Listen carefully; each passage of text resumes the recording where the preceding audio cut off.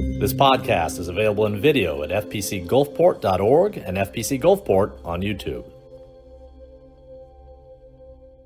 Have you ever noticed when one person yawns, what's the reaction that other people have? Well, you know what the reaction is. If you see someone yawn, it does something, and suddenly, whether it's you or someone to your left or your right, suddenly other people begin to yawn. In the same way, when someone talks about food, there's something about the conversation alone that crosses a tripwire in the brain or the stomach, prompts one to get hungry. In the same way, if you're watching a TV show, you might see that whatever you're watching and whatever the content is of that which you're watching can affect your mood. If you have a pulse, you've experienced these things. Some experience by which the actions or words of others prompt a change in your own behaviors and thoughts. And sometimes the effect is bad. Sometimes it's not simply yawning that other people prompt us to do.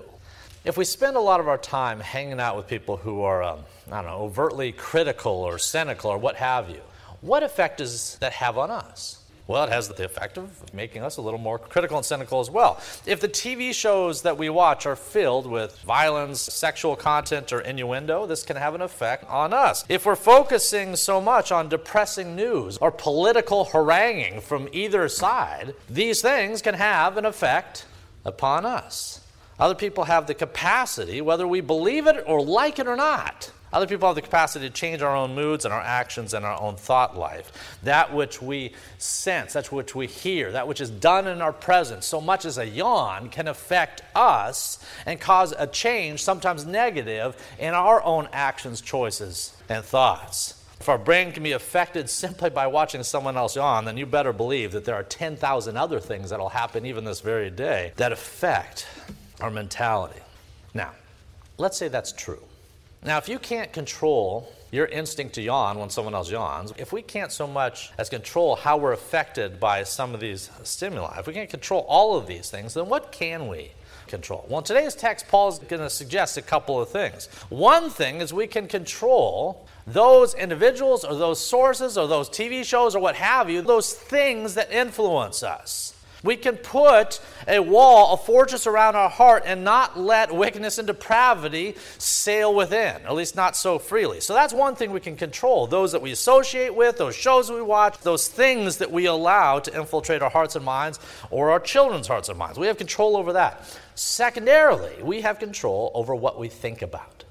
And that's the driving focus of today's text. We have an ability to control the thoughts of our own mind, which is good because the thoughts that we think, whether we realize it or not, they direct our path and our actions and our choices consistently.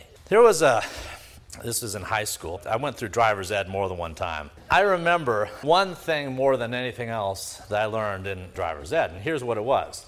One of my challenges in driver's ed, especially when you're new and you're behind the wheels, you're looking around, you're seeing all the different things. And my instructor, with his foot near that brake that they have on the other side of the car, my instructor says, hey, you got to stop that. You can't be rubbernecking around.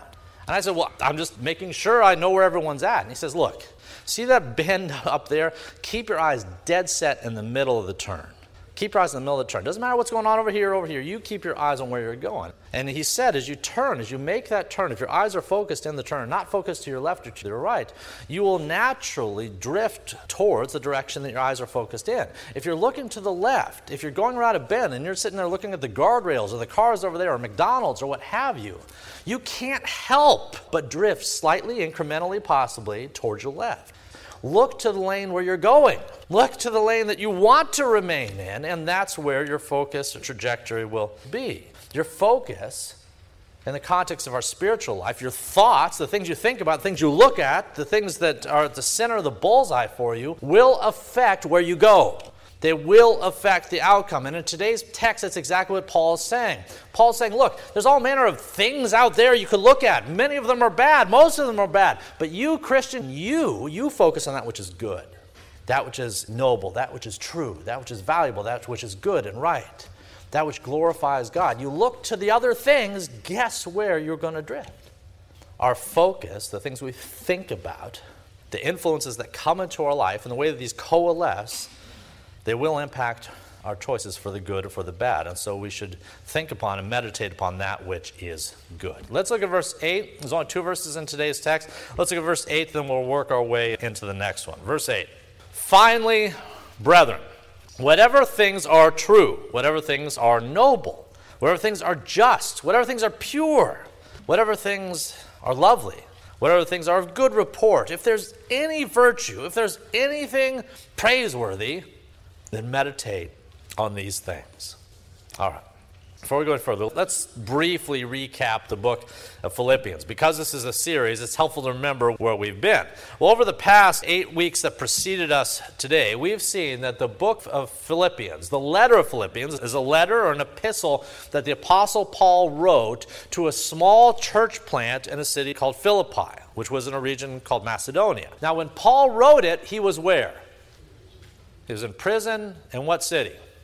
In Rome. So Paul is in prison. He's under house arrest in Rome. He's writing to a region called Macedonia and to the Philippian church plant there. Well, the Philippian church plant in the area of Macedonia was also a Roman colony. Both Paul and the Philippians knew what it was like to be under the boot of Rome, as well as what it was like to try to work out your faith in a pagan context, a context that did not yield to King Jesus.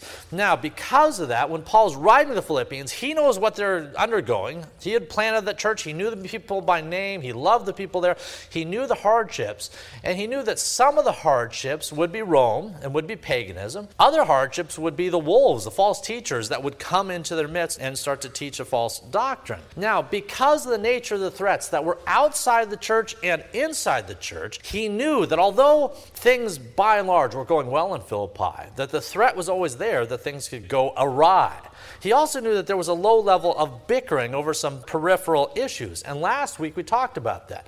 There was 2 women named Euodia and Syntyche who had some issue. And remember last week we saw that Paul was imploring both of them. He said, look, you guys got to get on the same page. You have to get of common mind. So Paul had attempted to diffuse their issue. Now, because the issue may have stemmed from the anxiety of either these 2 women or the church at large, the continuation of Paul's thoughts last week was this. He talked about anxiety, and he says, look, don't be anxious. Be anxious about nothing. Yes, there are Romans, and yes, there are pagans, and yes, there will be false teachers that will come down the pike. Yes, yes, and yes, but don't be anxious. He said, be anxious about nothing, but in prayer and supplication with thanksgiving, let your requests be known to God, and the peace of God that surpasses all understanding will guard your hearts and minds through Christ Jesus. Anxiety, mutual anxiety, shared anxiety, whether it's in a church or a community, can come about because there's some hardship on everybody's radar. In Philippi, there was hardships on the radar of the local church, and so it was natural they'd be anxious to a degree. And Paul says, look, don't.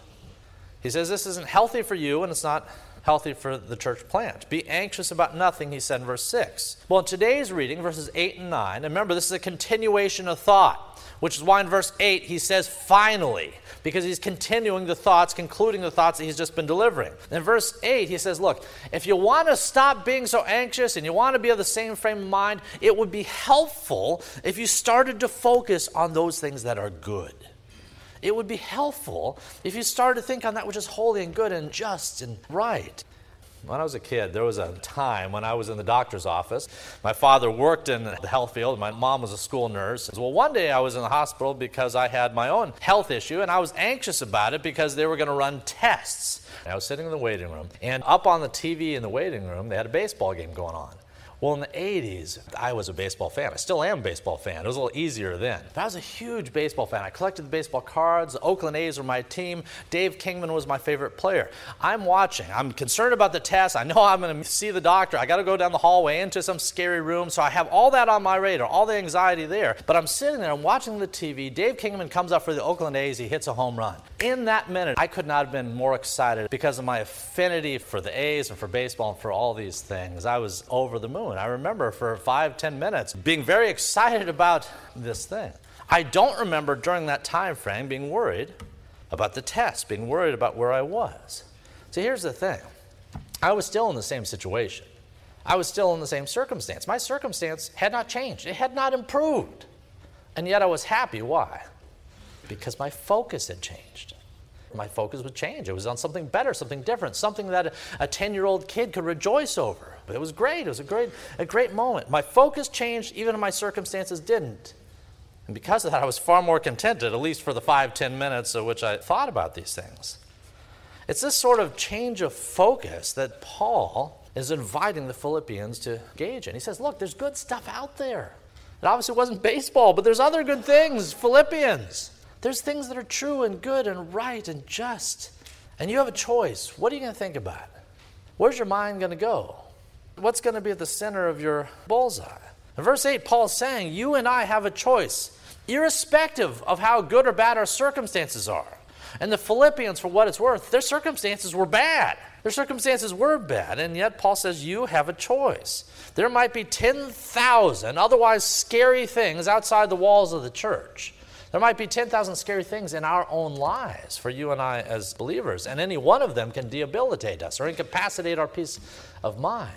But Paul says to some extent, that's up to you. To some extent, that's up to you. Because for every one of the 10,000 negative, bad things that are out there, guess what? There's 10,000 good things, 10 million good things. There's all manner of things that you can choose to focus upon. That doesn't mean to be unrealistic about the dangers in your life. That doesn't mean you ignore obvious decisions that you have to make, some which are not easy. That's not what he's saying. But what he's suggesting is that even in the midst of making hard decisions or even in the midst of walking through the valley of the shadow of death, that we can have some peace and comfort in these things. First and foremost, because Jesus is with us.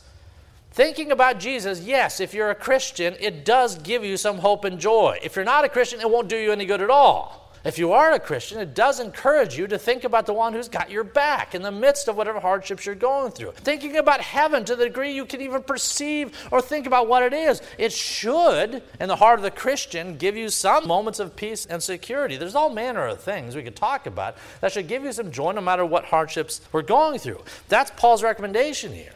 He tells the Philippians, he tells First Pres at Gulfport, he tells believers everywhere. He says, whatever things are noble, whatever things are just, whatever things are pure, whatever things are lovely, whatever things are of good report, if there's any virtue in these things, if any of them are praiseworthy, then meditate upon them. Meditate upon these things. Again, Paul is talking to hurting people. He's talking to people who have lost loved ones. He's talking to people who are sick. He's talking to people in that context who are under Roman oppression. He's talking to people who are living out their days in the valley of the shadow of death. And he's saying, look, you can still have joy in this thing. There still is hope. It hasn't gone away. It's always been there, just like Jesus is always at your side. But so often we get tunnel vision. We only focus on that which is bad or negative. Jesus would cup our chin this morning and focus us skyward and say, hey, remember how this story ends. Remember how this turns out. There are things to be excited about even this day. All right, on the one hand, we've said that our thoughts can impact our mood and our outlook and the like, and that seems pretty intuitive. With that said, the Bible also suggests that not only do our thoughts affect our mood, but our thoughts can affect our very character. As a man thinks, so he is. Paul said it this way in Romans 8. He said this. He said, for those who live according to the flesh set their minds on the things of the flesh. There is a correlation between where your mind is, the thoughts you think, and the things you do. For those who live, those who work, those who do according to the flesh, they set their minds on the things of the flesh. But those who live according to the Spirit set their minds on the things of the Spirit. For to set the mind on the flesh is death, but to set the mind on the Spirit is life and peace. Now, given the sinful aspect of our nature, it's not a shock that we're inclined to look at or think about sinful things. Pastorally, I encounter this with some frequency in counseling and interaction. There are those who are into pornography. There are those who can't get enough Stephen King novels. There are those teenagers who listen to music that they ought not listen to because it's taking them down. There's all manner of people. There's all manner of people who give in through their action and their choices and invite voices in their life that reflect the sin of their hearts and not their hope in Christ. This happens with some frequency. Look, it's not being puritanical or prude to call these things out. It's not being puritanical or prude to raise your eyebrows at the sort of stuff that God hates. And if you can defend your affinity for continuing to do the very things that God hates, if you can defend your affinity for deliberately, consistently welcoming in voices and shows and things that you know God hates and Christ died to save you from, if you can defend your affinity for that, God help you. It's one thing to fight it. It's another thing to say God's all right with this. He is not. Whatever the case, it's exceptionally hard to get your mind and your heart out of the gutter if you don't get your eyes and your ears out of it too. It's very hard to live the Christian walk. It's very hard to become more Christ-like and more godly if you deliberately, volitionally allow every sort of godless influence into your heart, into your life, onto the TV and the like. It's very hard to keep your mind out of the gutter if your eyes and your ears remain there. Now, again, I know you already know that. I know that that's not rocket science. You already know it's a bad idea to play with spiritual fire. The irony is, we all know it's a bad thing to play with spiritual fire, but how many of us have been burned from doing just that? How many of us have been scalded by doing the very things we know we ought not? Most of us, if not all of us. The thing is, although we can recognize that we have been inclined to do, and might be continuing to do even this very day, things that God hates and things that we ought not do, and we've been giving our mind and attention to those voices that we ought not listen to, even though we know that we shouldn't do it, what we don't know is just how deep Satan's hooks have dug into our spiritual flesh as a result of our doing these things. We don't know the spiritual filleting we have received at the enemy's hands by virtue of our own volitional decisions. We don't know that. Scripture would tell us, and we see it in today's text, that there are things that we ought not engage in, listen to, tune into, and there are things that are good and righteous. And Scripture would say, look, the things that are good and holy and virtuous, these things focus on, it'll be all the better for you if you do. Conversely, when a heart of flesh seeks out the things of the flesh, this is the path to spiritual death, decay at the very least. Scripture elsewhere, it would picture our hearts like a castle. And if you have children, you should think about your children's hearts this way. Our hearts are like a castle that's either well fortified, well built up, or weak, with points of vulnerability. And there is an enemy that is storming the gates. There's an enemy that is storming the gates. Proverbs said this. He said about our heart, he says, keep your heart with all vigilance. This is a picture of securing the castle. Keep your heart with all vigilance, for from it flows the springs of life. If that's true, if our heart is like a castle, then we should seek to vigilantly protect it from perverse and wicked thoughts that would seek to invade its walls and destroy that which is within. Earlier, I mentioned that, you can just be in a crowded room, someone can yawn, and that can have an effect on you. Dear heavens, sometimes we think that because we're some mature people or we're older, or, we got rhino skin, that we can put ourselves in certain situations. Remember the analogy I've used? Sometimes we know that we're sheep, but we think we're commando sheep, and we can just march in all sorts of situations that we ought not, and we can get through that unscathed. If you think about this, that you can be affected in your body, soul, and mind simply by someone yawning in your presence, what do you think listening to or watching all manner of perversity and depravity will do to you in time, or to your children? If you can be impacted by so much, so little as a yawn, don't think that there's other things that can't get hold of you. Don't pretend you're the commando sheep. You are not. We are supposed to protect our heart. We're supposed to renew our mind. We're supposed to think different thoughts than we used to think. Paul in Romans 12 said, don't be conformed to this world. Do not become like the world. Do not be conformed to their image. Do not let the world's priorities become your priorities. Do not be conformed to this world, but be transformed by what? By the renewal of your what? Of your mind.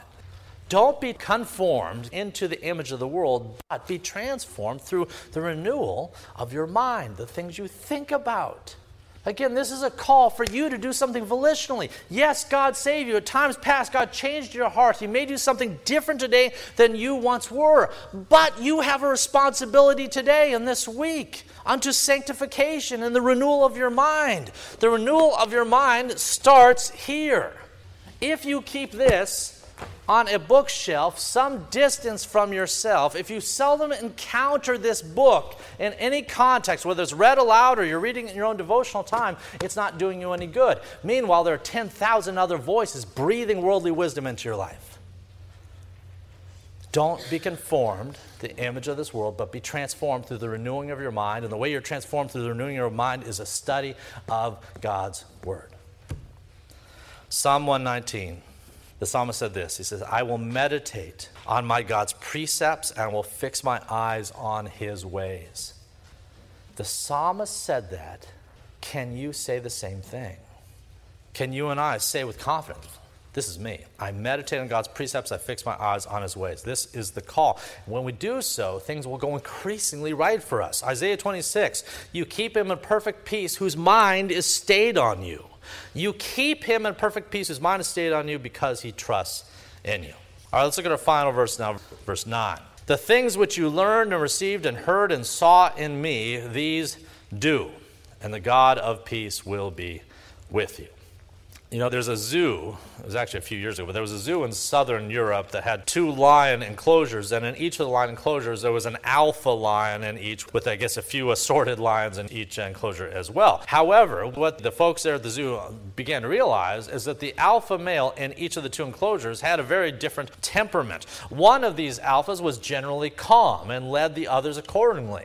However, the other alpha in the other enclosure was prone to violent outbursts, I guess, such as it is for a lion.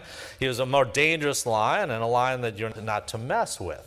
Well, what the observers realized was that depending on who the alpha was and which other lions, especially the young ones, were kept in that enclosure, that the alphas had a dramatic effect on the temperament of those other lions that they were kept with.